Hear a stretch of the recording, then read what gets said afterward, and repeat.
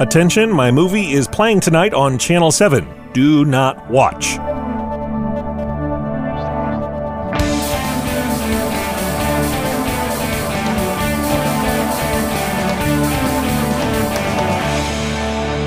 It's time for Cool, Weird, Awesome, the show that wants you to listen every chance you get. I'm Brady. It's Wednesday, January 26th, the birthday in 1925 of actor and entrepreneur Paul Newman. No doubt Newman wanted people to see his movies whenever they could, and he made some pretty famous ones. But there was one Paul Newman movie Paul Newman really didn't want people to see. This was The Silver Chalice, one of the grand-scale biblical epics that were popular in the 1950s. It was also Newman's first film role. He played Basil, a Greek man sold into slavery who has adventures and eventually has to sculpt a silver receptacle for the cup of Jesus. The reviews weren't great. Today, it's sometimes mockingly called Paul Newman and the Holy Grail. One of the movie's biggest critics was Paul Newman himself. As the 2011 biography Paul Newman: A Life explains, when he first saw The Silver Chalice, quote, "I was sure my acting career had begun and ended in the same picture." He would later call it the worst film made in the 1950s. Fortunately, he would go on to make many more successful and well-reviewed movies, but when a guy can quote reviews of a bad one years later, he definitely hasn't forgotten that picture. So in 1963, when Newman heard a Los Angeles TV station was going to broadcast The Silver Chalice, he took out $1,200 worth of newspaper ads urging people not to watch.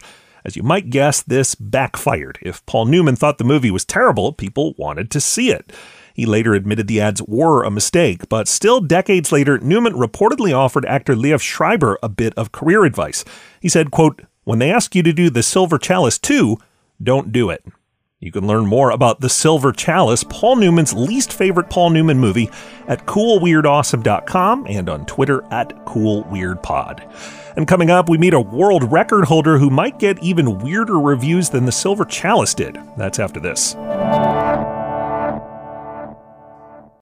Make Cool, Weird, Awesome even cooler with your voice. What's your favorite weird world record? The strangest statue you've ever seen? The fun fact that nobody knows but everybody should? Send us a voice message on the Anchor app. Or try a voice tweet. Or call our listener line at 603-717-4653. That's 603-717-4653. Make sure to include your name and where you're from. And you might hear yourself on the show. Welcome back. Among the things Paul Newman loathed about his performance in The Silver Chalice was his Caesar haircut.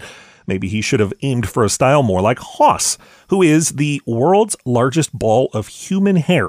Hoss is the work of Steve Warden, who runs a hair salon in Cambridge, Ohio, and decided in 2013 to aim for the world record human hairball. Hoss, by the way, weighs over 200 pounds, and Warden keeps adding to it. Plus, now Hoss has a hat, boots, a big smile, and eyes as blue as Paul Newman's. I'm Brady. That said, he is still a giant ball of hair. Thanks for listening, and come back again tomorrow for more Cool, Weird, Awesome.